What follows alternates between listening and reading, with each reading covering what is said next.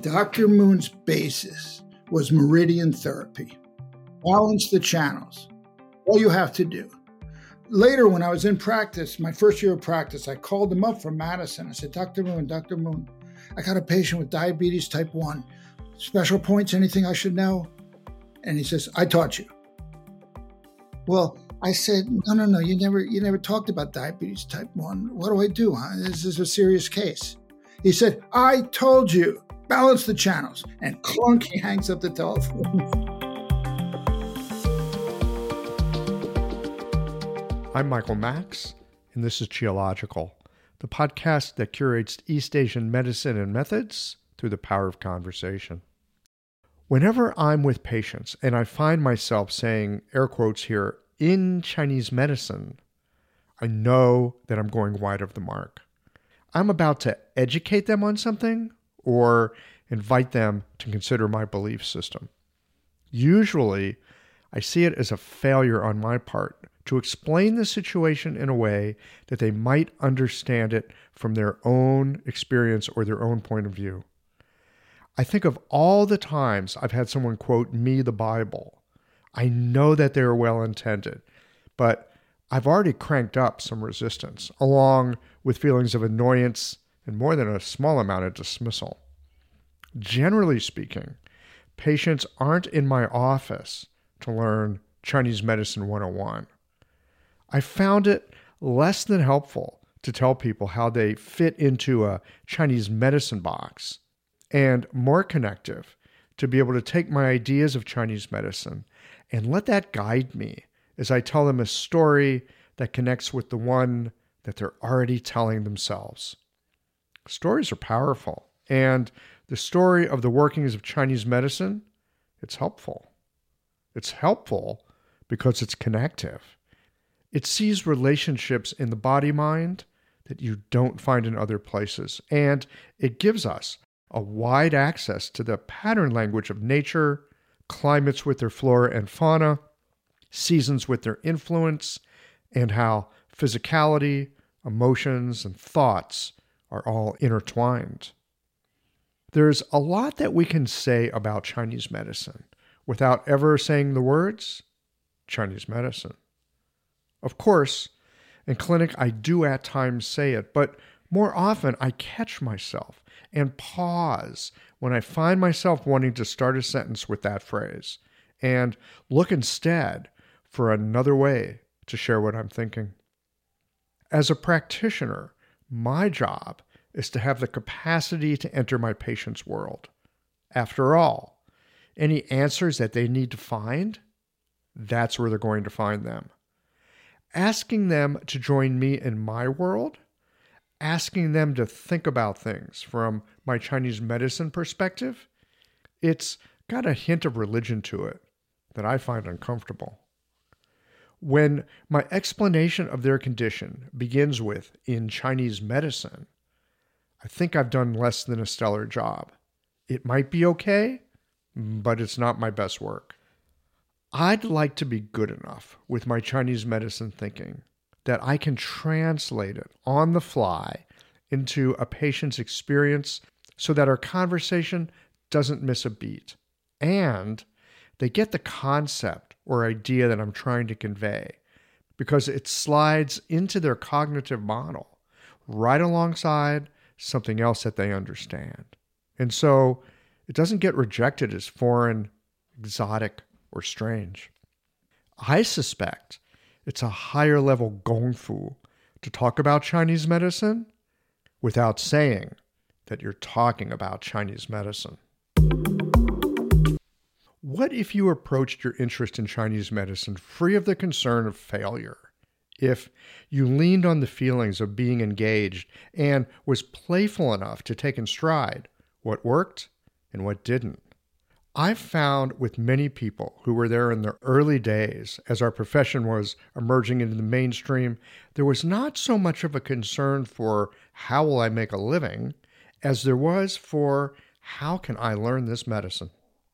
That was certainly the case for Jake Fratkin, and in this conversation, we hear about all kinds of things that you would not associate with learning or practicing medicine, and yet They were vital experiences that contributed to his becoming a practitioner.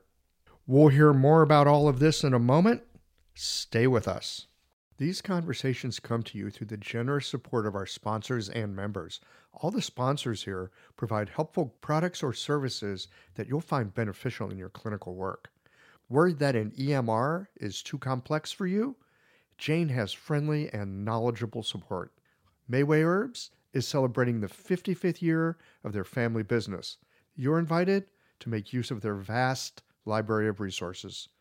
Are you concerned about the health of Mother Earth? AccuFast Needles is doing something about that. You can too. And later in the show, Ancestral Sturman offers up a sinew treatment, and the folks at Blue Poppy have something special to share as well. Do be sure to visit the sponsors page on the Qiological website to take advantage of all the special offers our terrific sponsors have for listeners of the podcast. Hi folks, I'm Yvonne Lau, president of Mayway Herbs. Our family business turns 55 this year, and we wouldn't have gotten this far without the love and support of our community. We're truly grateful and promise you that we'll continue to work hard to support you and your practice. Please visit Mayway.com to find the perfect Plumflower brand formula or formulate your own in our dispensary. Our site also has lots of articles, videos, and herbal recipes for you to explore. And tune into our podcast, Chinese Medicine Matters, for insightful discussions on all things TCM. Learn about treatment strategies and powerful herbal remedies. As we welcome the month of May, our focus is on women's health. Our newsletter articles and podcast episodes this month will highlight different aspects and unique challenges women face, so subscribe or tune in. And if you're a practitioner, get a discount on our women's health formulas this month. Just visit Mayway.com. This season and every season, trust Mayway Herbs for your health and wellness needs. And thank you for supporting Real Chinese Medicine. I love how technology can help to automate my office, and I want to share with you my favorite tool for doing so, Jane. Jane is a clinic management software in EMR with a human touch. Whether you're switching your software or going paperless for the first time, the Jane team knows that the onboarding process can feel a little overwhelming. That's why with Jane, you don't just get software, you get a whole team. Included in every Jane subscription is their award-winning customer support available by phone, email, and chat whenever you need it, even Saturdays. You can also book a free account setup consultation to review your account and ensure you feel confident about going live. If you're interested in making the switch to Jane, head to jane.app/switch to book a one-on-one demo with a member of their support team. And be sure to mention the code Qiological at the time of sign up for a 1-month grace period on your new Jane account. I don't know about you, but sometimes I take a step back and marvel at my acupuncture needles. I mean, they're the world's simplest medical tool. A sharpened wire and a handle. That's it. And with this simple tool, hundreds of health conditions can be resolved. I love it.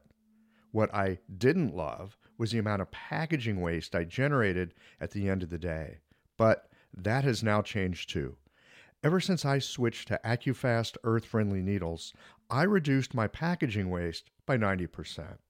Not only are they a great needle, but the folks at AccuFast plant a tree for every 2 boxes of needles I use in the clinic.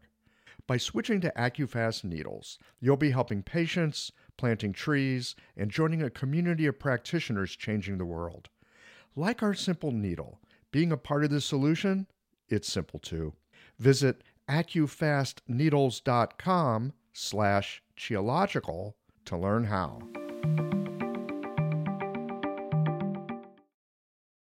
Jake Fratkin, welcome back to Qiological. Hello there. Glad to be back. Thank you. Wonderful to have you. So today, this is part of our history series. We're going to take a little trip in the Wayback Machine. And what I'd like to dial us back to is the moment, if you can remember it, or sort of moments, when acupuncture first came into your awareness, first came into your consciousness. What was going on in your life? What was going on in our country? Like, what was on the news? And what were the things people were talking about? And for that matter, I suspect you were a young man. What kind of angst and trouble were you facing that somehow acupuncture, it pinged something in you? What was going on back then? I was on somebody's kitchen table, and I picked up the newspaper, and it said James Reston has acupuncture for emergency appendectomy, 1972. Do you remember this? Not really, because I was just barely in high school. I remember hearing about it later, but if I heard about it, it didn't stick at all. It was a big moment in the United States because nobody had ever heard of acupuncture. It was not on the radar. Whereas in Europe, England, and France, it was well established. Acupuncture was being taught to medical doctors. Medical doctors were using acupuncture starting in the mid 1950s. But America did not hear about it till James Reston, a columnist for New York Times, went to China with Nixon. I remember Nixon being in China and that being a huge deal. And of course, as a kid and kind of liberal, I'm like, Nixon, I hate Nixon, but like, whoa, he's in China. That's kind of cool. How am I going to parse that? Yeah, well, James needed an emergency appendectomy, and they did it with acupuncture analgesia. And he talked about it because he was a big reporter. And he talked about it before, during, and afterwards. And it just put acupuncture all over the map. And for me, who I was in my life, that was a big moment. I said, what is acupuncture? What is this? This is amazing. It just totally caught your attention. Totally. Not only did it just grab my attention, but it really, if I always look at my life as it's a sequence, it's from beginning to end. It's a movie that's already been done. And this was the part of the movie where I got turned on to acupuncture as if it was meant to be. It was like the purpose of the movie was turn Jake Fratkin on to Oriental medicine.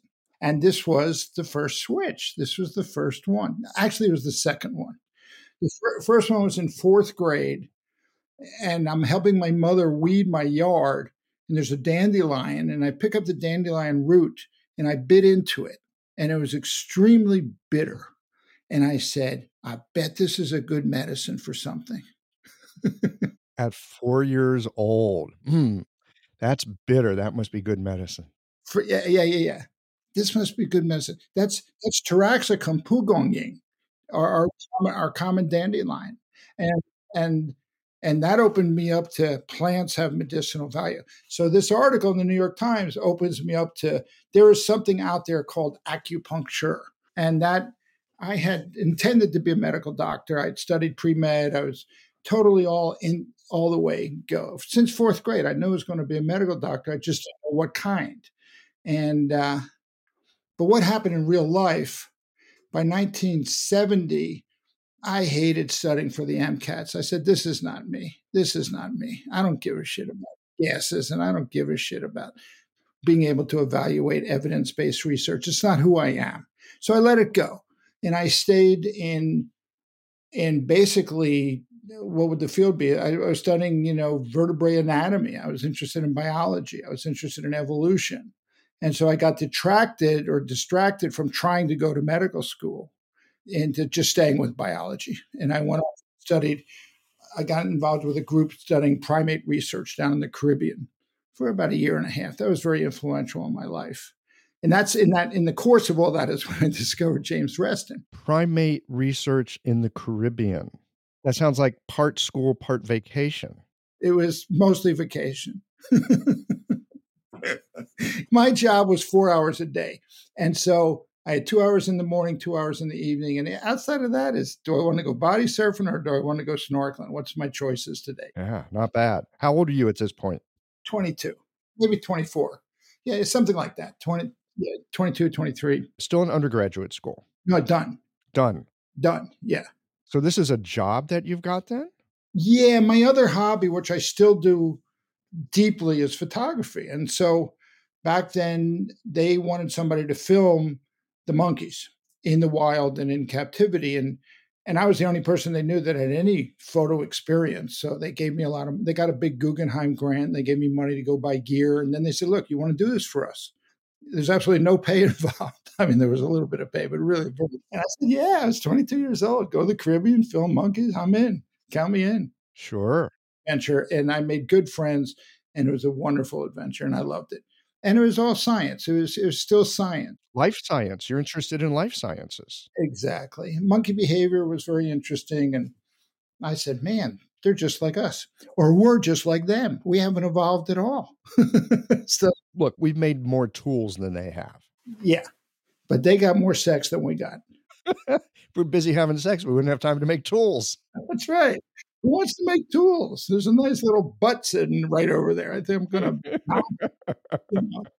that was a lot of fun. But anyway, I was always interested in science. And even in college, I got very interested in comparative evolutionary type biology. It was too early to use the word evolution, but they just called it comparative vertebrate anatomy. Yeah. But that was like the precursor to evolutionary biology, which is kind of a new field and very exciting. Totally. And I'm still fascinated by it. I read every article that comes on the news about discoveries. I love human migration. I love how we became who we are. It's fascinating. Anyway, so I always had that scientific bent. But since fourth grade, I wanted to be a medical person. There's no question in my mind. It's just, which one am I going to do? I loved emergency medicine, tropical medicine, infectious medicine. You're in. I'm in. So you read this thing on acupuncture and you go, yep, ping, ping, ping, ding, ding, ding, ding, ding. Then what happens? I said, what is that? And I let it go. It was in the background. Okay. I didn't know, there was nothing else after James Reston. There's nothing on acupuncture for several years. How did it go? Between monkey work, I hung out in a hippie commune in Virginia, which was fun, but it was aimless and shiftless, and I didn't know what I was doing with my life. I will backtrack a little bit to say I studied Chinese in college. And so I always had an interest in China. Now, how did I get into Chinese language? That's an interesting story, because you have to know, Michael, that my wife is French. And because of her, I've become a French citizen. Because of her, I learned how to speak French. Because of her, I go to France every year. It's a big part of my life, France. Well, here I am at the University of Wisconsin. It's wintertime, November.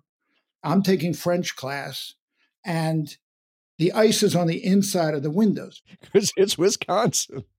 And French class is at 7:30. And the alarm would ring, and I would just pull my covers over my head, And 6 weeks into the course, I get a letter. If you don't do something about French class, you have to drop now or make up lost time. And if you don't do that, you have a language requirement that has to be fulfilled somehow this semester. So I wake up and I said, I got to take a language. What's available at 11 o'clock? Chinese. I'm available at 11 o'clock. Chinese at 11 o'clock. I'm taking. The universe is weirdly generous, isn't it? Exactly. This opened up the door because the Chinese department was fascinating. This was a time when Chiang Kai-shek was in charge of Taiwan. You couldn't get into communist China. 1972, options were limited. And I was very anti-Chiang Kai-shek. And I said, I don't want to study in Taiwan. But I started studying the Chinese language. So eventually, I got 3 years worth of classical and modern into my belt, which is a good foundation. It is a good foundation. It'll get you started. That's right. You really need 5 years, but who's counting? So I'd been studying Chinese. So then, as a quasi hippie in Virginia, I don't know, a couple came through from California, where else, a man and a woman who were very attractive to each other, and they were into Tai Chi. And they showed me Tai Chi. They were doing a 2-person Tai Chi set. And I said, that's beautiful. That's what I want to do. That's gorgeous. I love it. What is this? And so really my door into Oriental medicine was Tai Chi. And I really got into it, and I wanted to learn it. And I started self-teaching Qigong on whatever level I could find it back then. I was just fascinated with it. And I asked myself, well, I'm a good Jewish boy from Philadelphia. What that means is you have to have a career. My father said to me, you have 2 choices. You can be a lawyer, you can be a doctor. That's it. You choose. He was a CPA. I had no talent in math, so that didn't work. And so I felt I got to have a job. How does a Tai Chi guy make money? And I said, they did medicine. They did Oriental medicine. That's just what came through your consciousness. Like, do some medicine with this. Well, if you're going to make a living. Well, you got to make a living. I mean, how is she going to pull shit off? Can't make a living doing Tai Chi. No way. I mean, some people have done it and more power to them. But for me, that said, okay, that's what I got to do. I got to learn Oriental medicine. Now, how the hell do I do that? I don't want to go to Taiwan and China's. Okay, so look, Jake, I get it. You want to be a professional. You want to make a living at it. I'm going to make a living with Oriental medicine. Are there even schools of Oriental medicine? Do you actually know anyone doing Oriental medicine? I mean, where do you get this cockamamie idea? I was at least doing medicine. I said, how did Tai Chi teachers make money? They did medicine. They did medicine. So a friend of mine who was in medical school, and later on I talked to him about this conflict because nobody knew what acupuncture was. I said, how will I make a living? He said, if you help people, you will make a living. He said to me, we're still very good friends. If you're helping people, they will pay for you and you will make a living. That's what he said. And it gave me the confidence. Just do it. My brother-in-law, who was a physician, said, Jake, you got a lot of chutzpah. Yeah, you did. Chutzpah. So I don't know nothing about nothing, but I said, I got to learn more Chinese language. I mean, that's what I have to do. So I went back to University of Wisconsin, 1975, had put together the idea of doing a master's on the history of Chinese medicine, and have found some supporters at the university to help me with that in the Chinese department, the philosophy department, and the history of medicine department. I put together a combined proposal for a master's, which they jumped on. They loved it. Yeah.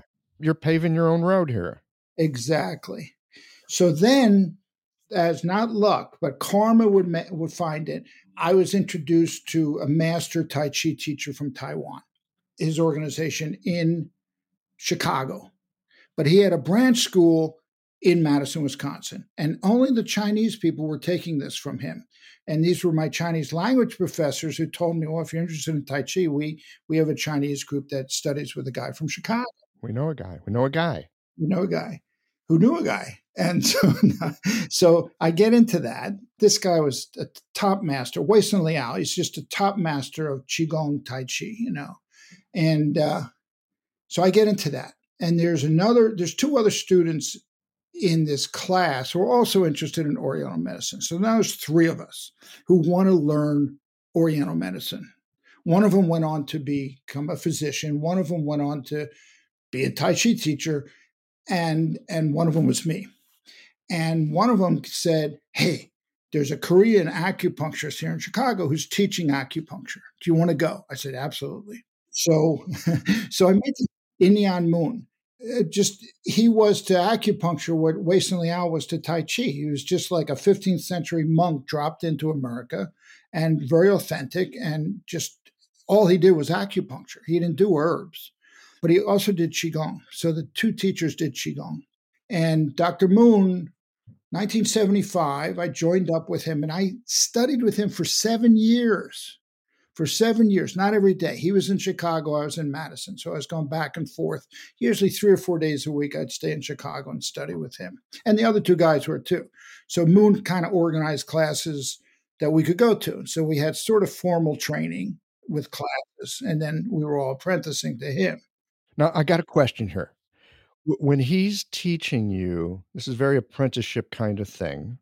What kind of theory are you getting with this? Are you even getting theory? You're just watching him do stuff? Like, what was the basis of what he was teaching you? Dr. Moon's basis was meridian therapy. Balance the channels. All you have to do. Later, when I was in practice, my first year of practice, I called him up from Madison. I said, Dr. Moon, I got a patient with diabetes type 1. Special points, anything I should know? And he says, I taught you. I taught you. You idiot. I told you, balance a channel. Well, I said, no, you never talked about diabetes type 1. What do I do? This is a serious case. He said, I told you, balance the channels. And clunk, he hangs up the telephone. So that has stayed with me ever since. I love it. I wasted 7 years on you.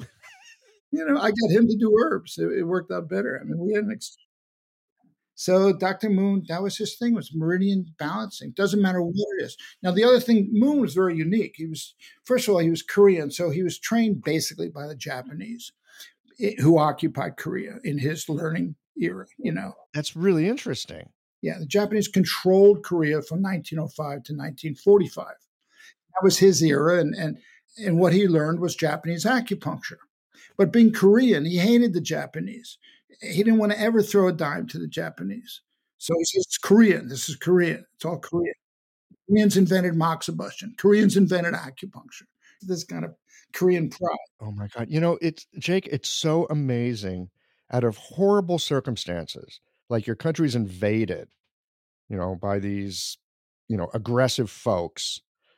And yet he found a whole livelihood and a way of bringing it down and teaching it to other people as well. It's so weird how stuff unwinds itself through history. He was special. He was special. Wow. Lucky you. Yeah. But see, Korea was open to the whole idea of meridian therapy because it was classical acupuncture. It was acupuncture before mainland China. It was acupuncture pre-existing to Zangfu acupuncture. And because it's in the Nanjing, he was studying the classics and the Japanese meridian therapy is totally based on the Nanjing, and he probably memorized the book, and so that was his foundation. So it rhymed with what they were already doing in Korea. There was a fertile field for those seeds to take root. Totally. Because Korea wasn't exposed to what was happening in China that much. They were in civil war. They were in revolution. I mean, Korea was distant. And at that point, there wasn't Zangfu acupuncture in China because that came later. We're talking that's the Republican era in China, and it worked on a different set of principles. Well, the Zangfu in China was pretty much dedicated to the herbalists. The herbalists were who studied Zangfu and who created Zangfu. And it's very ironic, in the history of acupuncture in China, it's a very interesting story. In China, all the elders, Mao Zedong and his age group, were totally into Oriental medicine. This was what they used for healthcare. When the revolution came, Chiang Kai-shek banned acupuncture, banned traditional medicine. He was a Christian. He wanted German medicine. He wanted Western medicine. But on the Long March, where Mao Zedong and his people were forced to flee from the coastal areas and deep into the north interior, all they had was acupuncture. They didn't even have herbs. They certainly did not have prescription medicines. So their whole healthcare relied on acupuncture. And so they're into it. The leadership, that whole generation was into acupuncture. If you're sick, that's what you use. They didn't even have herbs. So then when they create the People's Republic in 1949, the number 2 person after Mao was Zhou Enlai. And Zhou Enlai's wife was 3rd, 4th, 5th, 10th generation Chinese medical doctor. Her mother was a Chinese medical doctor. She intended to be a Chinese medical doctor, but the revolution just totally destroyed that ambition. Anyway, her husband is the number 2 guy, and they decide they want to promote Chinese medicine as well as Western medicine. They want to modernize, but they want to keep old and new. So they decide they want to keep Chinese medicine, and they put her in charge. And by 1956, she created 5-7 TCM schools around the country, and they put herbalists in charge. They put the herbalists in charge. They were the most established. And the herbalist said, well, if we're going to teach Chinese medicine, we're going to teach Zangfu. And there had been 30 schools of acupuncture in China. And the only ones that survived were the ones that made it to Hong Kong, made it to Taiwan, made it to Japan, made it to Korea, but it did not survive in China, not because it was suppressed, not because it was anti-government or anti-politics. It was just because the herbalists were in charge. And that's what they did. They did Zangfu medicine. So they said, okay, here's an acupuncture system that dovetails with that. We only have to teach one program. We now only have to teach one program and apply the acupuncture into the herbal model. You have kidney yang deficiency, here are the points to treat. You have kidney yin deficiency, here are the points to treat. And so that's what remained. It wasn't a conscious suppression. But all the channel therapy schools died. They died. Only now is the Chinese doctors seeing what's out there. They're seeing Master Tong, and they're seeing, Richard Tan, and they're seeing alternative theories of channel therapy besides Zangfu. So now there's interest in China now for sure, but it's not like Japan, where Japan has a Zongfu approach, but they're very big into channel meridian therapy. So the Chinese got to run the school systems, the universities. It was a 3-year acupuncture program. It was a 5-year acupuncture and herb program.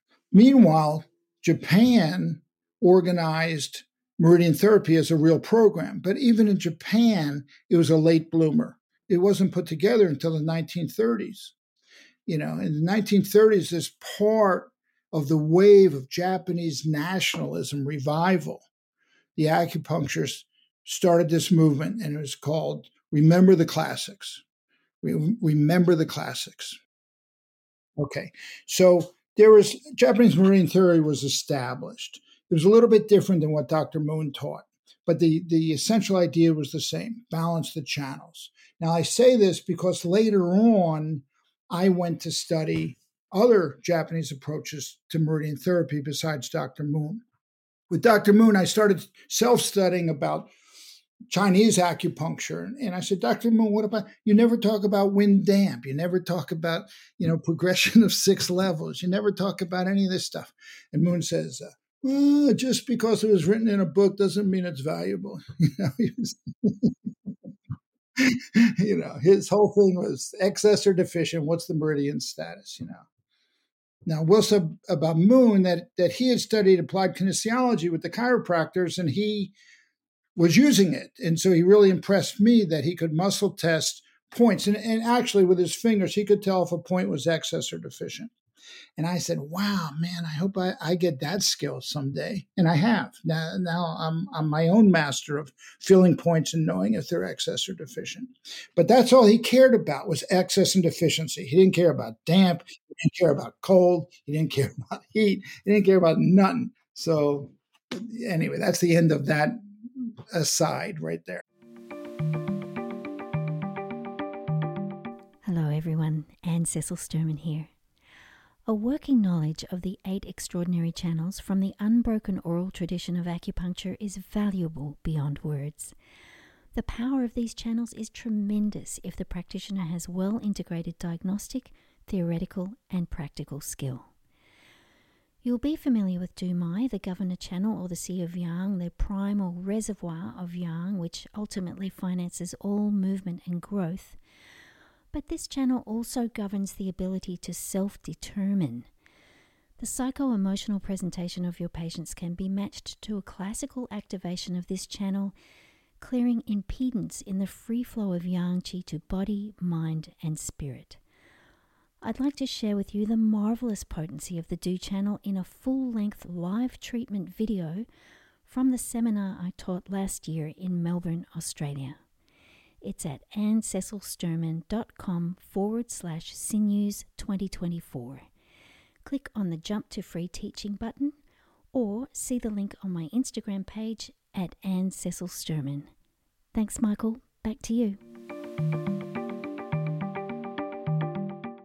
I just want to jump in here with the thought that something as simple as excess deficient, it can take you a long way. In fact, I'm going to just put a little tick mark next to Dr. Moon here. Whenever I get lost or confused in clinic, which is pretty often, like, what's actually going on here? You know when you lose the scent of the trail, you think you know what's going on, and then all of a sudden you realize, I don't know what's going on here. The thing that I always go to that will bring me back to reorienting is, am I looking at excess or am I looking at deficiency? I come back to it every single time. It is a reliable compass for orienting in the clinic. Super helpful. Yes, I agree. I have a lot of articles on my website, and one's called Excess and Deficiency Coexisting. What do you do? And I always say prioritize the excess. Meaning get rid of the excess. Yeah, because if you prioritize the deficiency, you're going to make the excess worse. So clear the excess first. Get rid of the troublemaker. Yeah, especially with herbal medicine, but also applicable to Japanese acupuncture. Yeah. Okay. So you spend 7 years studying with Dr. Moon. When do you start actually practicing, and how do you even decide when you're ready, and how do you find yourself some patients? There's no licenses. You don't have any I charged for my first patient in 1978. So I've been with Moon for 2 or 3 years, about 3 years.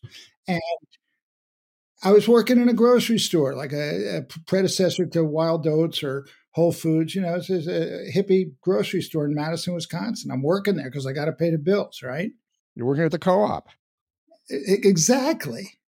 And Dr. Moon says he was a teacher more than just acupuncture. He was really a life counselor for me on so many levels. He had so much wisdom. And he said, okay, now it's time to stop your job at the grocery store and just do acupuncture. And I said, Dr. Moon, I'll starve. Right now I'm treating some friends on the side. It's how do I pay my rent? He said, just do it. If you do it, the universe will support you. Because that was his belief. He was a big believer in the universe will support you. And so I did, because everything he told me to do, I followed blindly. I was devoted to this guy. And I quit the grocery store. And I'm so embarrassed to say this, but this is true. In 1978, I was charging $10 a treatment. Okay. I don't know how that works out inflation wise, but that's what my first bills were in a little bedroom, in my house. And before I know it, patients were coming in. People needed this stuff. At first, it was the hippie Tai Chi people, but later on, it was farmers from the countryside. And, farmers, they have a bad back. They got to get back to work. They can't take 2 weeks of bed rest. I mean, they can't do that. No, and you know what's great about farmers? They're incredibly practical. So if it helps, they're in. And if it doesn't help, it's like, all right, on to the next thing. There's no... you don't get like, oh, let's try this for 10 treatments. Like, you gotta nail it. That's right. And then they tell their friends, hey, there's this weird Jewish kid. They didn't know that. They didn't know what a Jew was in Wisconsin. But there's this weird guy. He's got these needles, and it's helpful. Yeah. Well, that's true. And my business grew. I mean, I started in 78, and that's the only thing I've done since, in a way, that and teach, So was your schooling entirely with Dr. Moon, or did you end up at some school of acupuncture? I mean, eventually, I suspect you got a license, but what happened between $10 on your bed? That sounds bad, doesn't it? But there it is. And like being an actual, card-carrying member of the Acupuncture Association. Yeah, well, I have these certificates. They call me pioneer, because I got to tell you, I was one of the main forces that created the national exams. I'm one of the main forces that created the national. Oh, we can blame you for that exam. That's right. And later on, I was in charge of the continuing education.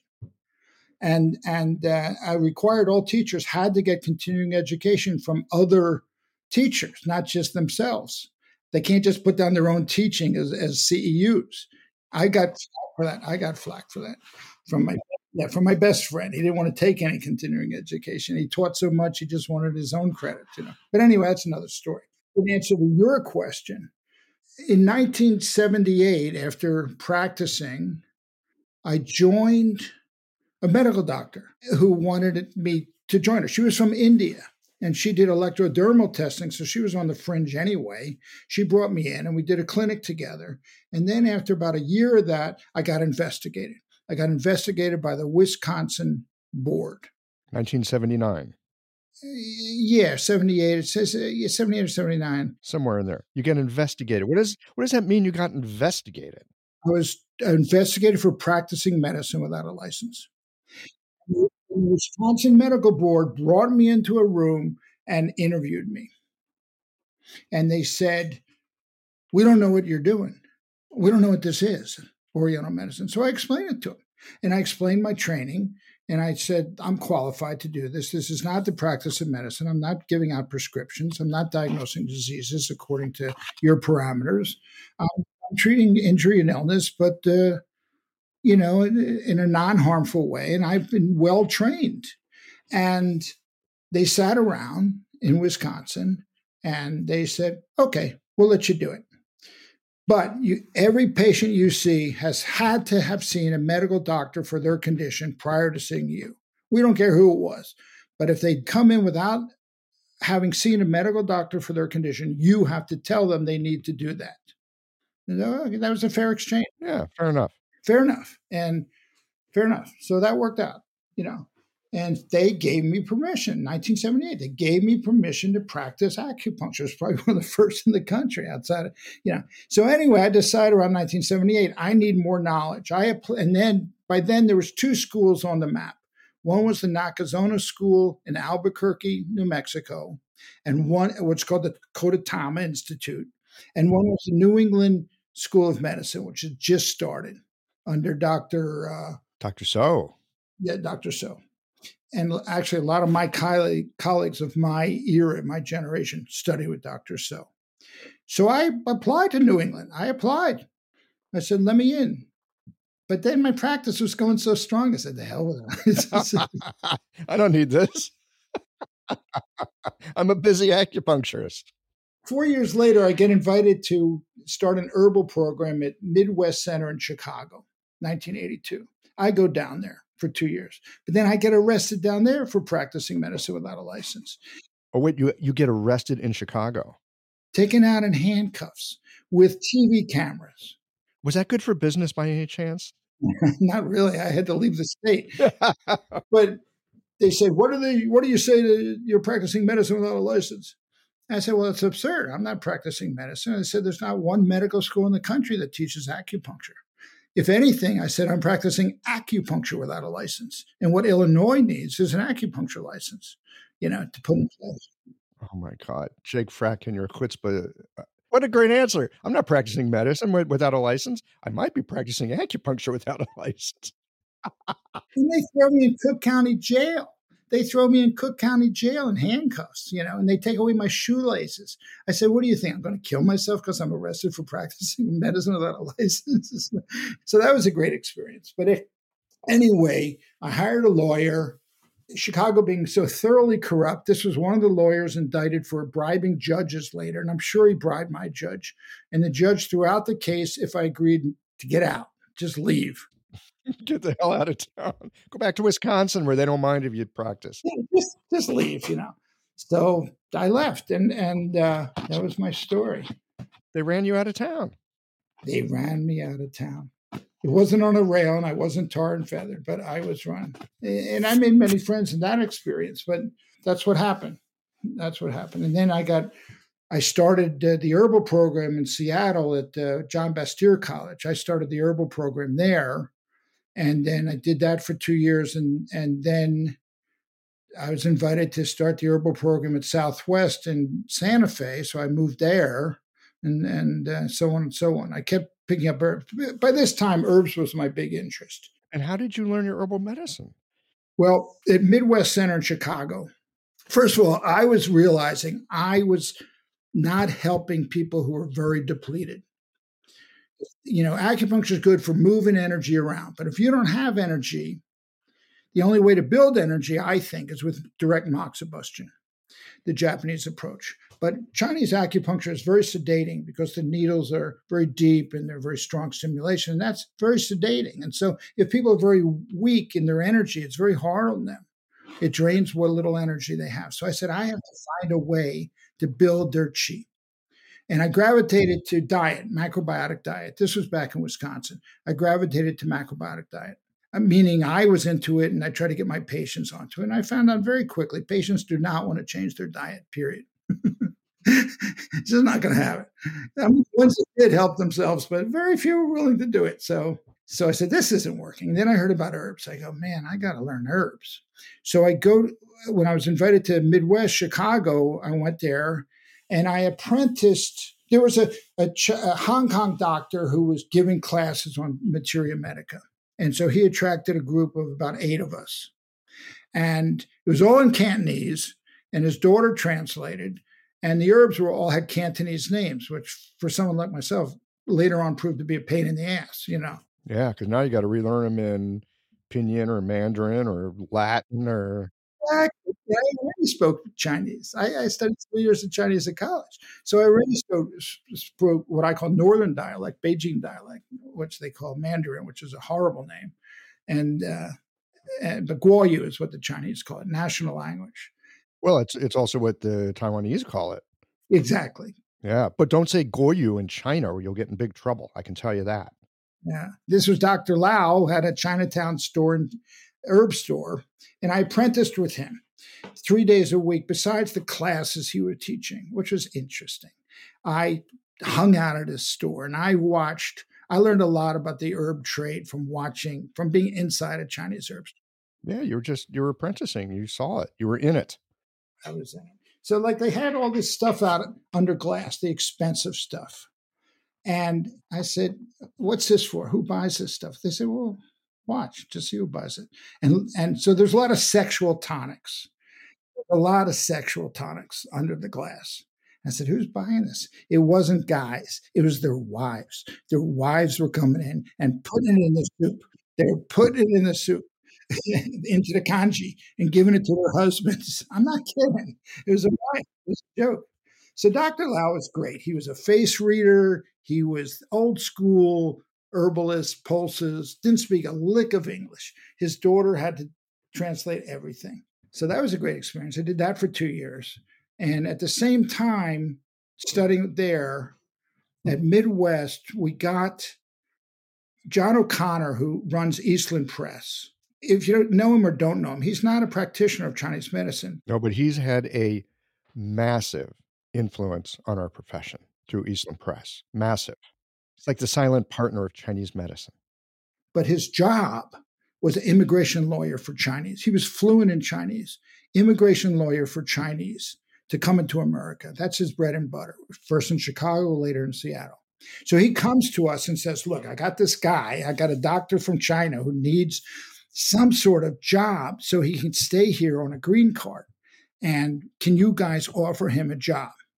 So I look at his resume and went, oh my God, this guy's top-notch Chinese herbalist. Guo, Dr. Guo, it's a top-notch Chinese herbalist. This is a tremendous opportunity. Let's get him in here. So we invite Guo to come in and teach. Now, Guo's English was terrible. So he used me as sort of a translator. And we created first a Materia Medica course. I had Dr. Lau's course in Cantonese. I had everything that I could find to translate. And I would sit and help Guo, and we put together a Materia Medica course. And then that evolved later into a prescription course, a formula course. So that's how I learned Chinese herbs, was at the elbow of Dr. Guo Zhengan. He's in Chicago. He's extremely famous, original herbalist from Lanzhou. His father was head of the acupuncture hospital. And he says, well, I can't compete with my father. I'm going to go into herbs instead of acupuncture. And he became to herbs what his father had been to acupuncture. Just a master herbalist. To this day, his formulas astound me. They astound me. And that's how I learned herbs, by teaching it. By teaching it. Yeah. Your education with this, it didn't come through a school.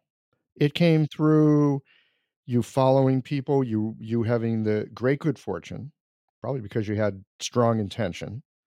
You find these people, you learn some acupuncture, you find this person that you help him stay in the country and teach, and you end up learning because this is what you're asking for. And man, are you getting it in heavy doses.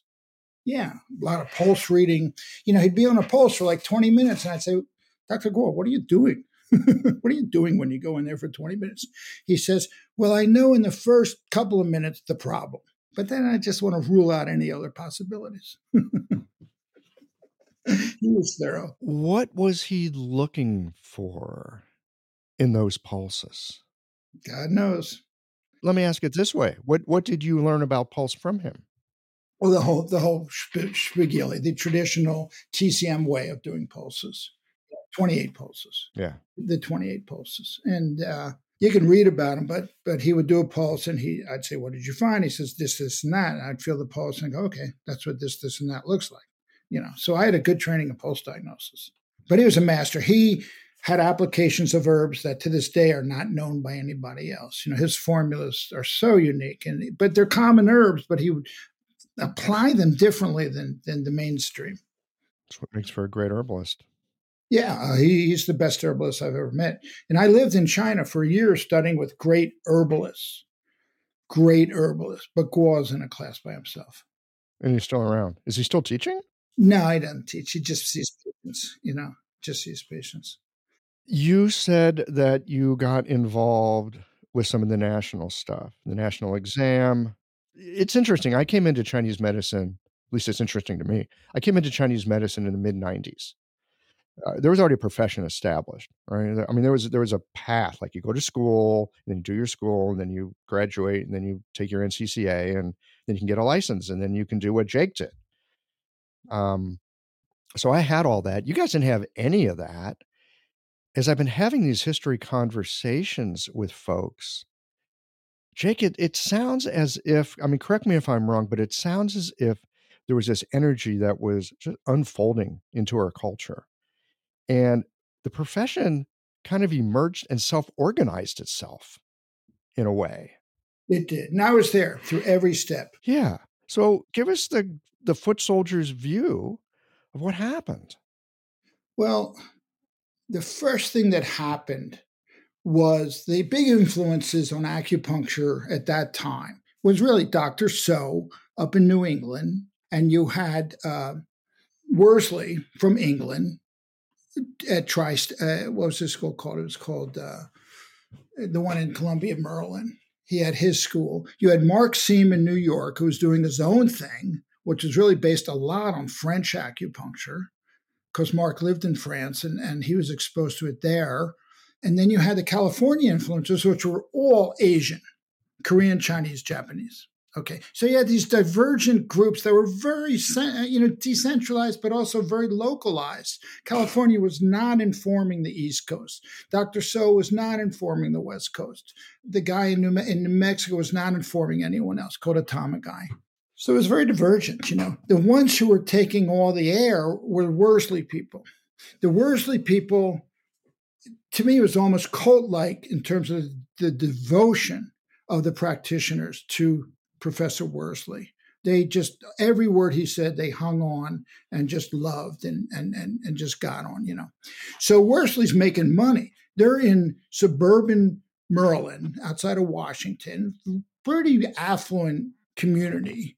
And later on, I disparagingly called, Worsley acupuncture by the rich for the rich, and very expensive treatments, and patients became very dependent on them emotionally. It's sort of like the psychoanalysis sector of the acupuncture world. And they sponsored a national conference. We all came down. We were in teaching. The Worsley folks did a national conference in Columbia. I think this is what set it off. And I made some good friends there. The other big rebel rouser besides me was Stuart Cutchins, who was from California. He was very steeped in Korean acupuncture, very steeped in everything. He's an herbalist, a great practitioner. And we were both there, and we were annoyed that the Worsley people were so into this whole constitutional approach that they just hated the idea of what they called, symptom suppression or treating the branch, not the root. They were just totally unconstitutional diagnosis, And there was a guy there, a practitioner, who had his arm in his cast. And I said, "Oh, are you doing acupuncture for that?" He says, No, we're just doing constitution. That'll heal it. I said, "Are you kidding?" I said, "If you did some local treatment, it would heal a lot faster." No. We don't do local treatment. We just do constitution. And I thought, this is nuts. This guy's a broken arm, but it's a removable cast. You could totally help this guy. And Stuart Cutchins and I were kind of appalled by this approach, just appalled. And we said, look, there's got to be national standards. And we started having discussions. And I was the one who got up and said, look, we need national exams. We need a national exams, national curriculum. And that evolved into the Association of the Schools and the national exams. So this is in the early 80s that this starts going on. And I got appointed to the accreditation commission for the colleges at first. We were trying to come out with a national curriculum, basically, and we had to decide. What are we going to teach? What's going to be on it? Yeah, we decided Zhang Fu is the way to go. Follow the Chinese model. They have the best textbooks. They have the best, predecessors, the best teachers. Okay, but Jake, I'm so curious about this. Follow the Chinese model, but you didn't learn the Chinese model. Don't tell anybody.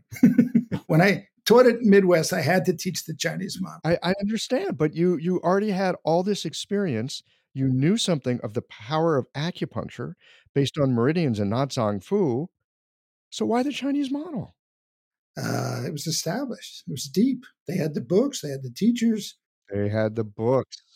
So there was a curriculum available. You just imported from China. Totally. And all the schools in California, and there were some really good ones. California Acupuncture College, Yosan. Well, Yosan came a little bit later, but there's a lot of, 3 or 4 or 5 TCM schools in California, San Francisco and LA. They were kick-ass. They were great. They were great. And they were all doing the Chinese model because all their teachers were from China. So you're kind of swimming with the stream at this point. It's like, we need to do something. Here's an established program of study. Here's an established way of doing things. So you went with it. Totally. And all these committees that I was getting on were mostly California people. Now, Worsley people populated all the committees also. Bob Duggan and so on. They populated all the committees. Sure. They got a horse in the race. That's right. They always made sure they had a toe in the water, and because they didn't want to be iced out. They're great strategists. They were great corporate organizers. It's really impressive.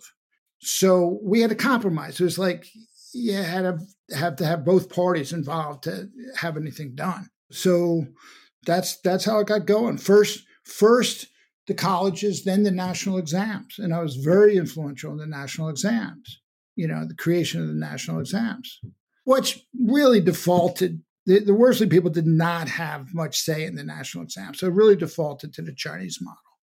And we still have that today. Yes. And I'm all for let 100 flowers bloom, but I'm also for have a foundation, and your foundation shall be TCM. That's your foundation we can all agree upon. And the Worsley people, to get their licenses, have to pass a TCM test. So they do crash courses in TCM in order to pass the national exams. And that's okay. It's like going to medical school and you decide to become a psychiatrist and you decide to become a Jungian psychiatrist. Well, you don't need to learn dermatology, and you don't need to learn any of that stuff. But you learn it because then you have the foundation and you can go on and do your specialty, right? And I look at Worsley as a specialty postgraduate program. It should not be the foundation. I have a lot of complaints about it as the foundation, but it's a very good specialty school. As is Kodatama. In recent years, the Sa'am acupuncture style has generated significant interest and a loyal and growing following. In the Sa'am approach, a precise diagnosis leads to a 4-needle treatment to address the 5-element and 6 qi imbalances in the body. The 4 needles target the controlling and generating cycles. It's common using this method for the needle sensation to be stronger than in many other styles. Thus, the choice of needle becomes important.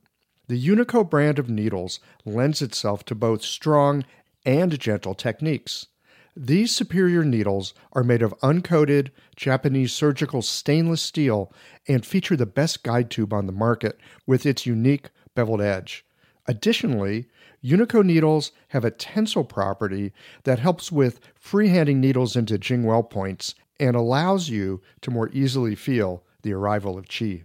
Blue Poppy is the exclusive importer and distributor of Unico needles. Use the code QI2024 to save 10% off Unico needles at www.bluepoppy.com. You'll be glad you did. Well, I have certainly found over my time doing this, and especially the time that I spent in Asia, people would ask me like, well, how was that school that you went to? Was it any good? And I'd be like, I don't know. It's the only school I ever went to. How would I know if it was good or not? What school? I went to Siam in the very early days, Seattle Institute of Oriental Medicine. That was Dan Bensky's school. Yeah. That's a really good school. I was in the second class. They weren't even accredited. It looked like a good idea. They had a very good program. I liked their program. But people ask me, is that school any good? It's like, I don't know. It's the only school I ever went to. How would I know if it's good or not? But I can tell you this. The foundations that we learned via TCM, whether you like it or hate it or whatever, you will learn the basic vocabulary and way of thinking of how Chinese medicine works. From there, It's like, okay, now you've learned your scales. Now you know where the notes are. You got some chords. What do you want to do with that? Anything you want. But there's some basics that are very, very fundamental and very useful so that later, when I did do a little study with Dr. Tan, and he's talking about thinking about the channels instead of the organs, I can go, oh, I hadn't thought about that. But funnily enough, now that you mention it, I can see and understand what you're talking about. Totally. Totally. Of course. Yeah. The only thing that doesn't make sense to me is the master tongue system because it's so unique. It's very idiosyncratic.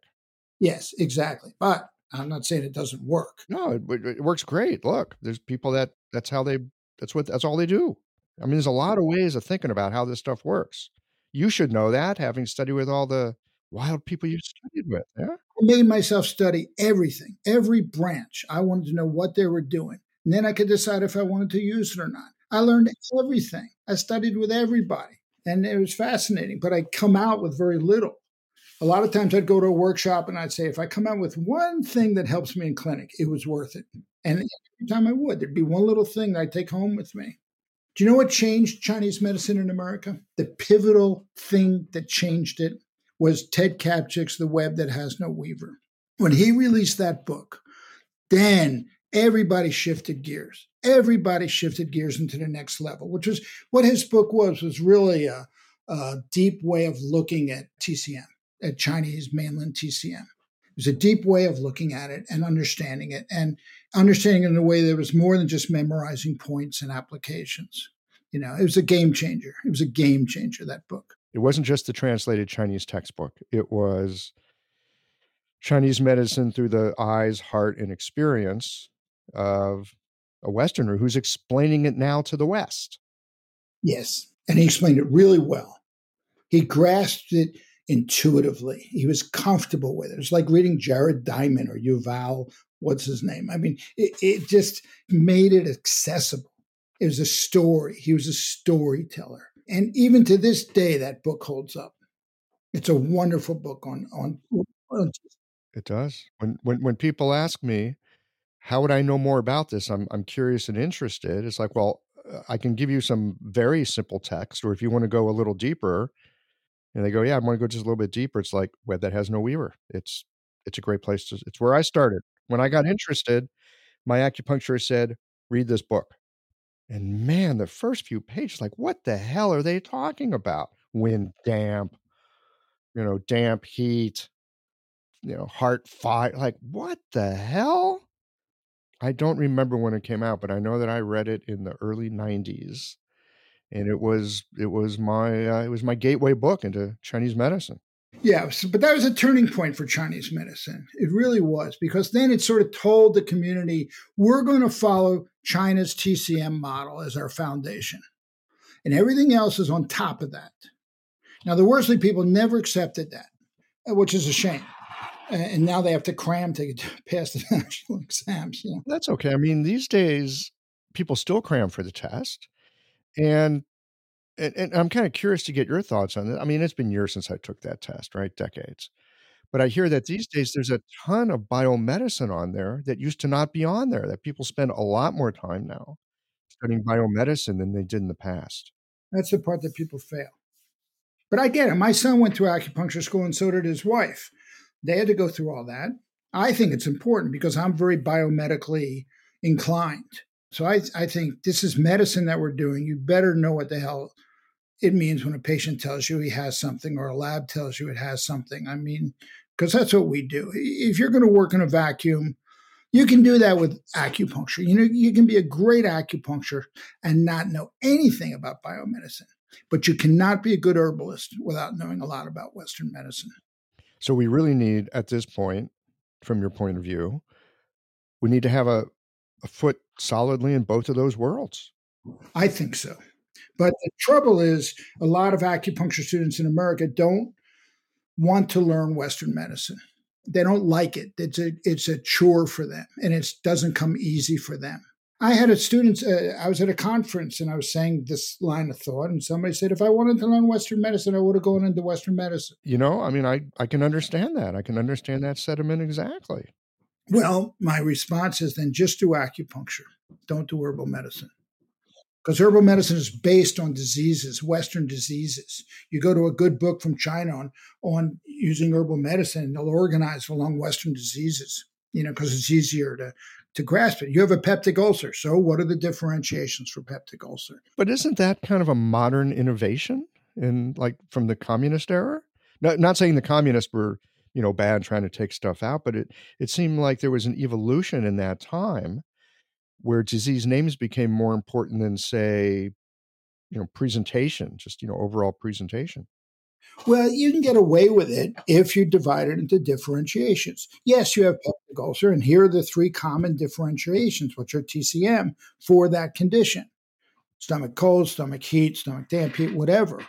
Then when we get into the therapeutics of it, we go into TCM.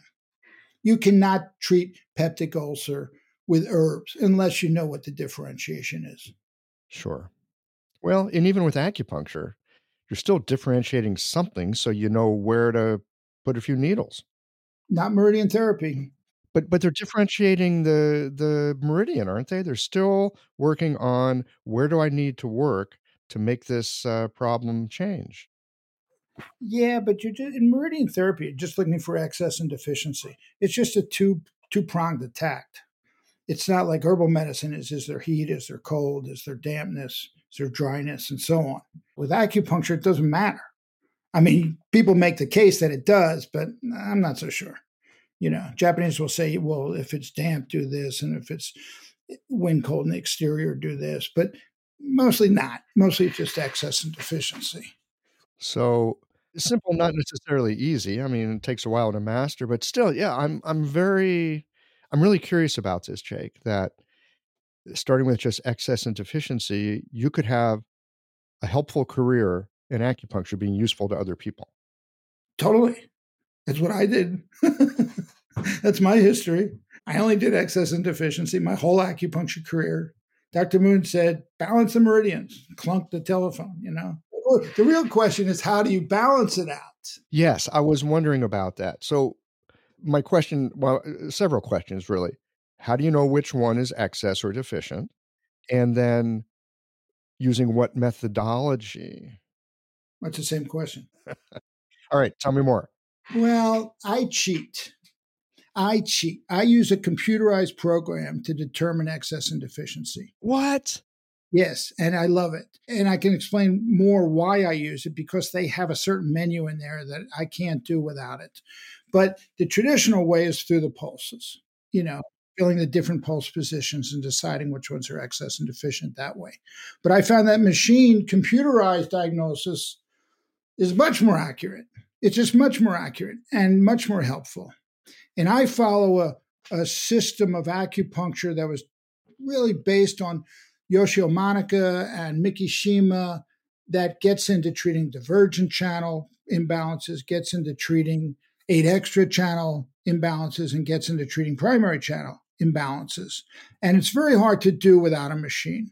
The traditional way was akabane, making your points hurt with a piece of incense stick and measuring it that way, pain in the ass, and patients don't like it, and it takes too long, and blah, blah, blah. So I found a computerized program that incorporated all that teaching into their program, not as their main thing. It was off on the side. I found a buried menu, and I said, hey, do you guys know that you got this in there? And they said, oh, yeah. Someone said if we're going to put together a program, we should include Mikishima's stuff. But we don't know what it is or how to use it. I was blown. My gaskets were blown. I can't believe it. With this computerized device, I can get this in minutes or seconds instead of 20 minutes, I can get this. And it's revolutionized my practice. And you don't have to burn your patients at the tips of their fingers. Exactly. That's a horror story. That's a horror story. But Dr. Moon did it by muscle testing. He'd muscle test his own fingers at the site of the points to see if they were excess or deficient. And I do that also. But the machine's really handy. Yeah, but if my machine's on the blink, I'll just diagnose by muscle testing. Machine is very handy. So you figure out what's deficient. Yeah. Well, then the question is, well, all right, now what? You got to prioritize. So in classical meridian therapy, you highlight what's called the primary. It's called the show, which is the primary imbalance, and it's usually one of 4 yin organs that's primary. It's going to be a kidney deficiency or a liver deficiency or a lung deficiency or a spleen deficiency. And classically, they leave out the heart. The heart, yeah, but I do. I think there can be a fundamental heart deficiency. And then there's ways to fix that. Now, when you get into Monica and Mikishima, they're taking it into a deeper level, and you have to do now special point combinations to fix it. So you're familiar with the 8 extra channel connections. Mikishima's and his people found out there's actually 12 extra channel connections, not 8. And then there's the divergent connections, which connect yin and yang organs in the interior. And they're done with local and distal points. So they're combinations. And Monica, he used ion pumping cords to move excess to deficiency. And that's what I do. I'm an ion pumping cord guy. I take ion pumping cords and I move excess to deficiency. It's very efficient. Are you using the coupled points, or I guess if it's 8 extra, but if it's not 8 extra, let's just say you've got a lung deficiency. Yes. Well, the classical approach to that, not using Monica's approach, is you treat the primary channel and you treat its mother. So if you have a spleen deficiency, you'll tonify spleen and you'll tonify heart. So it's a mother-child. Classical non-Jing, I forget the chapter number, but it's 69. There you go. Listen, I'm like an evangelical Christian. I can, quote text and quote, but only from one chapter. Look, everyone's got their favorite chapters. I'm a non-Jing 59 kind of guy. I'm on trunk with number 2 Corinthians. So wait a minute. So are you using ion pumping cords at this point to treat a deficient lung? Everybody. I want to know not only what's deficient, but what's the main excess. So by seeing what the main excess is, then I can choose. Richard Town put it together, and I took his stuff of how to combine points or meridians when they're one's high and one's low. And there's 6 different ways to do it. So when I teach, I teach this chart. Look for highs and lows and balance those, But there's priorities in balancing. There's definite priorities who you would choose. Okay, so you're hooking people up with ion cords, not on the 8 extra coupled points. You're actually looking to promote the flow of qi from excess to deficient using the cords. Well, the result is that, but we are using 8 extra points, traditional points, and we are using traditional divergent channel combinations. And we're also using traditional mother and son and control cycles on the primary channels that aren't covered. And they all get ion pumping cords on them. Yeah, but to be honest, in that treatment, we do the 8 extras, which will involve 2 pairs of 8 extra combos. We're doing 8 points on the divergent imbalances on 4 divergent pairs. Wait, are you doing this all in one treatment? And it's fast. And then if there's any primary channels that have not been covered in that scenario, we'll treat those too with mother-son. Oh, that's interesting. It sounds like a lot of points, but it isn't. It's fast. It's not so slow.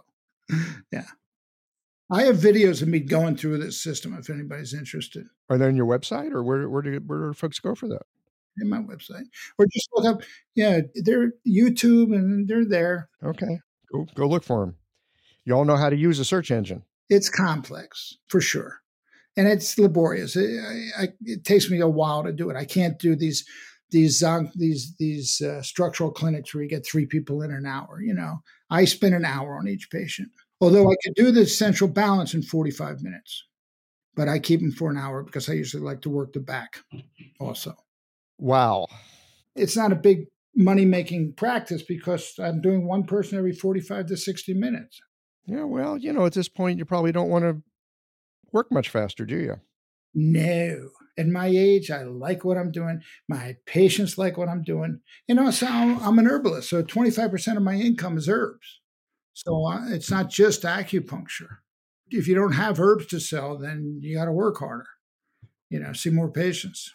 It's good to have multiple streams of income, regardless of what it is you're doing. If you're self-employed, it's good to diversify a bit, have different streams of income. Really important. This podcast thing of yours probably just brings in a fortune. Oh, yeah. I just bought a BMW. Let me tell you. Yeah, no. It'd be nice if it brought in a fortune, but, at least it... No, it's doing what you want, and you're doing a service. It lets me get away with doing what I want. And that is a blessing in this life to be able to do what you want. And Help people. exactly. High five, man. That's what it's about. Have a really good reputation by practitioners of where to learn stuff. Interesting podcasts. The acupuncture world loves your stuff. My daughter-in-law turned me on to you. Life is funny. Wow. Well, you've had a long, strange trip. Let me tell you. I mean, I don't have to tell you. You already know that. Sounds like you appreciate it as well. I had my ups and downs. I couldn't get licensed in Washington State. I couldn't get licensed in New Mexico. Why not Washington? Why not Washington State? It's a long story. But I couldn't pass the exams, and then they stopped the exams. All right. Well, we'll just leave it to the side then, because.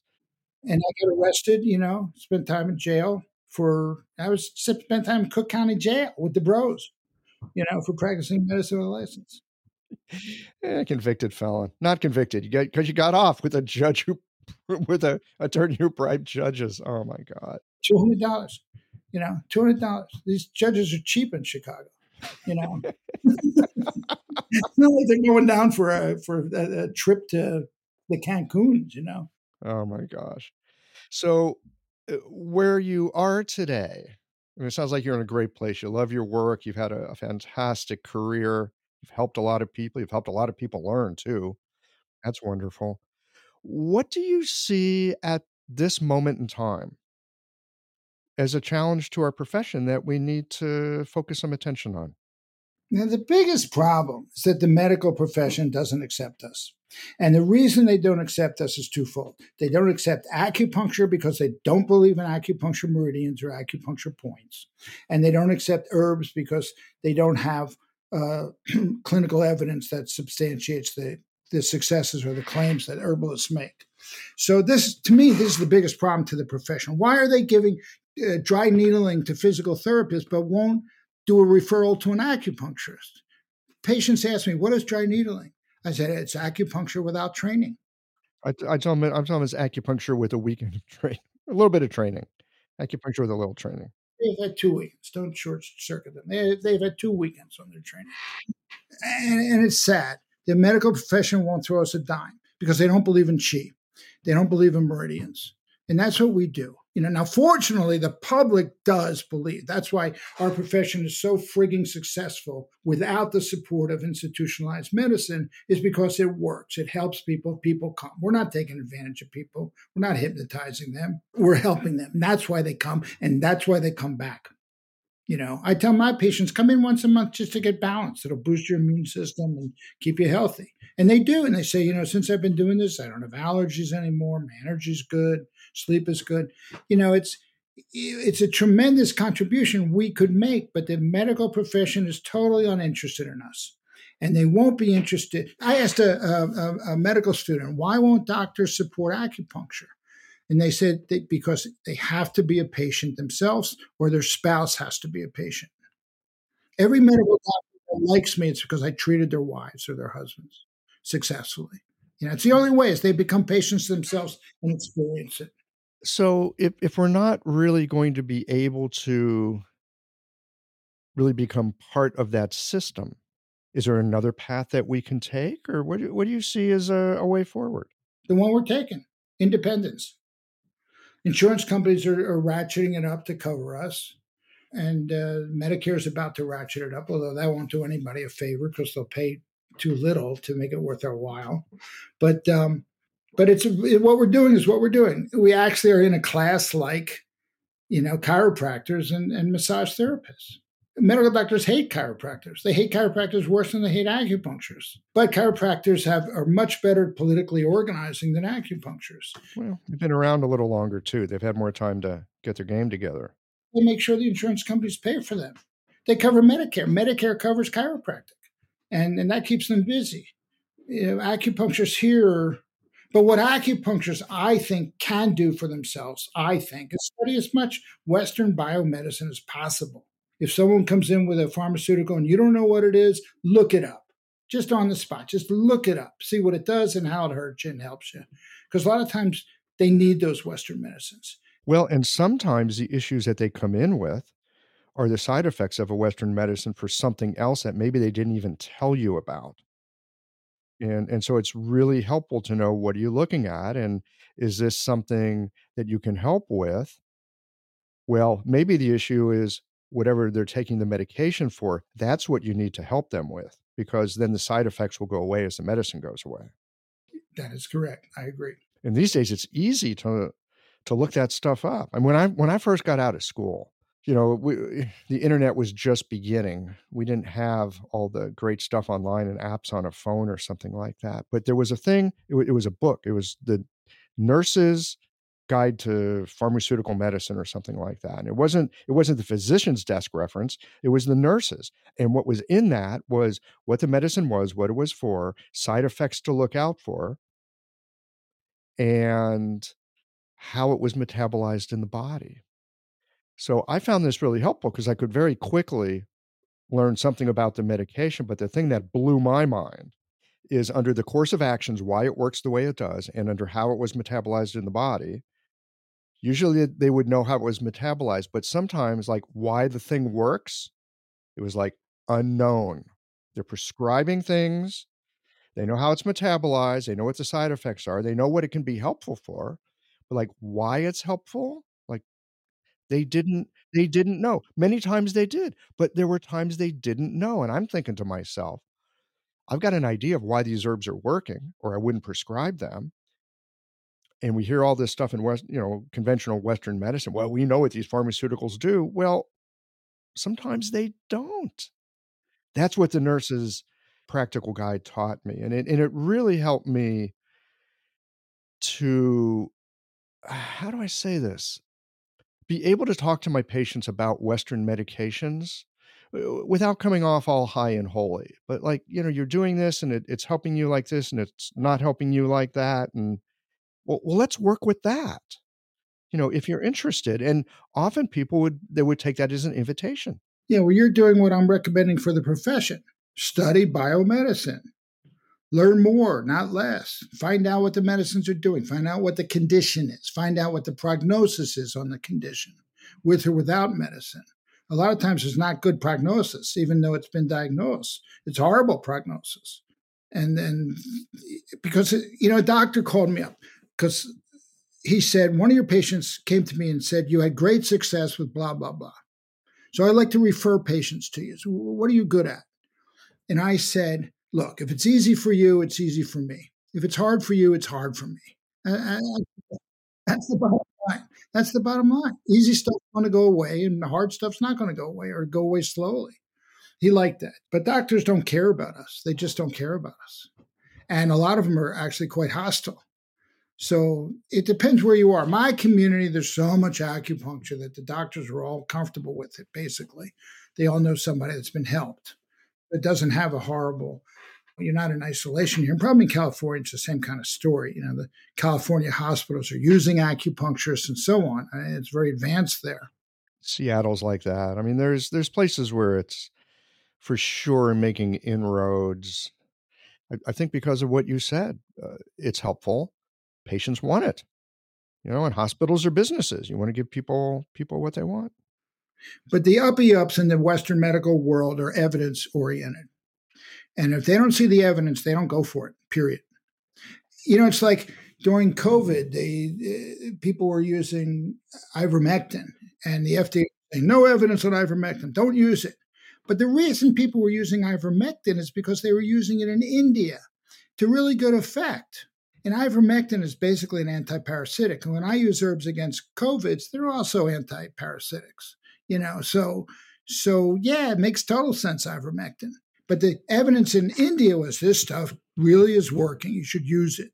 And a lot of Western doctors were using ivermectin because of that. But FDA would not accept it because the evidence was not up to our national standards. It's not that they weren't up. It just weren't done. They didn't have evidence. And if they don't have evidence, they're not going to use it. All right? So, I told the drug company, look, go to China and take Chinese herbs against a known antibiotic that affects the antibiotic. And just look at urinary tract infections or strep throat and just compare the herbs. And you'll know if it works or not. You don't have to do a whole research thing. No, you can for sure do a, what do they call that? A gold standard study. Take the gold standard of what you used to treat UTIs with, antibiotically take, and then use, whatever you're using on the Chinese medicine side, and then just look at the results. It's actually not a hard study to do. Not at all. But the pharmaceutical companies don't pursue it because there's nothing in it for them. That's a whole other discussion. Yeah.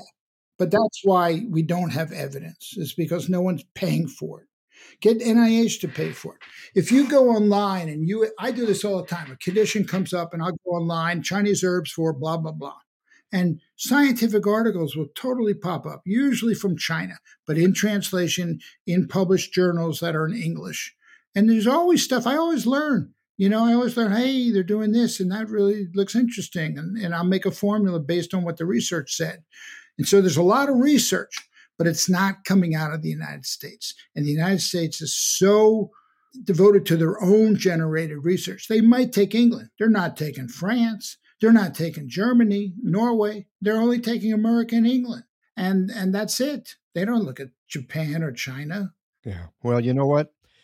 I suspect we can look at this as a problem, or we can look at it as an opportunity. All troubles are also opportunities. And especially if you're just starting out with your career, like find a problem you want to aim at, have at it, help people. Well, I tell people, recent graduates, specialize and let people know you specialize. Find something you like to do and you're good at. Gynecology, pediatrics, orthopedics, whatever. And just dive into that. Dive deep, and let people know you treat that. You let people know you are helpful with prostate, you will get patients. You let people know you're good with infertility, you will get patients. For sure. Yeah, there's plenty of suffering that we get to help with. That's right, and we do. Well, I'm coming back again to what you said in the beginning. If you help people, you'll make a living. That's right. That's right. They'll come to you. They will come. Jake Fratkin, you convict, you. Thank you so much for the time today. This has really been, it's been fun. It's been illuminative. And man, we got some wild roots to our medicine. Yeah. Yeah. Well, that's just my own personal story. You talk to someone like Peter Ekman, you'll get the whole spaghetti. Well, we'll get a different spaghetti. Look, everyone, this is why I enjoy these conversations. Anyone who was there in these early days, I mean, you guys, like, what were you focused on and what was motivating you? It wasn't like I got this profession that I'm doing, because there wasn't a profession at that point. There was this really weird medicine that caught your attention and you learned it well enough to help people and just kept going. Yep. My first patient was in 1978. $10. Always room for improvement, huh? When I was living in China, I made money by doing acupuncture and herbs for foreigners that didn't want to be treated by Chinese. And I was charging 10 yuan, which is even less than $10. Oh, yeah. That's like, God, at that point, it's like, what, $1.280 or something. That's what I needed for a day's worth of food. There you go. Food and board. So if I did a couple of treatments, I could pay my rent. Okay. Listen, it was nice talking. It's been a pleasure. Until next time.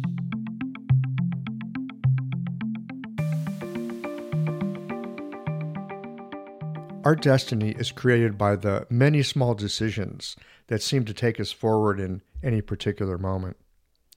I suspect that destiny is not a magnet that draws us, but rather the inertia of many small decisions made in an inquisitive and playful way. It's the cumulative effect of small acts of courage that becomes a calling over time. It's impossible in the beginning to know where any decision might lead, as uncertainty goes hand in hand with creation. Jake followed his interests from biology to photography to martial arts and eventually to acupuncture. You too likely have a seemingly random set of experiences that turned out to be the stepping stones that brought you into the work that you do today. And something I've noticed over the years, while it may at times seem like we've left something formative behind, nothing gets thrown away. There's room to include everything that you've been through. Thanks as always for listening. If you liked this conversation, If you learned something new or found a moment of inspired insight, share the episode with your friends. If you want to support Qiological, there's just one way to do that. It's by going to the website and becoming a member or leaving a one-time contribution today. Well, folks, that's it for today. Join us again next Tuesday for another conversation that connects up the voices of our community.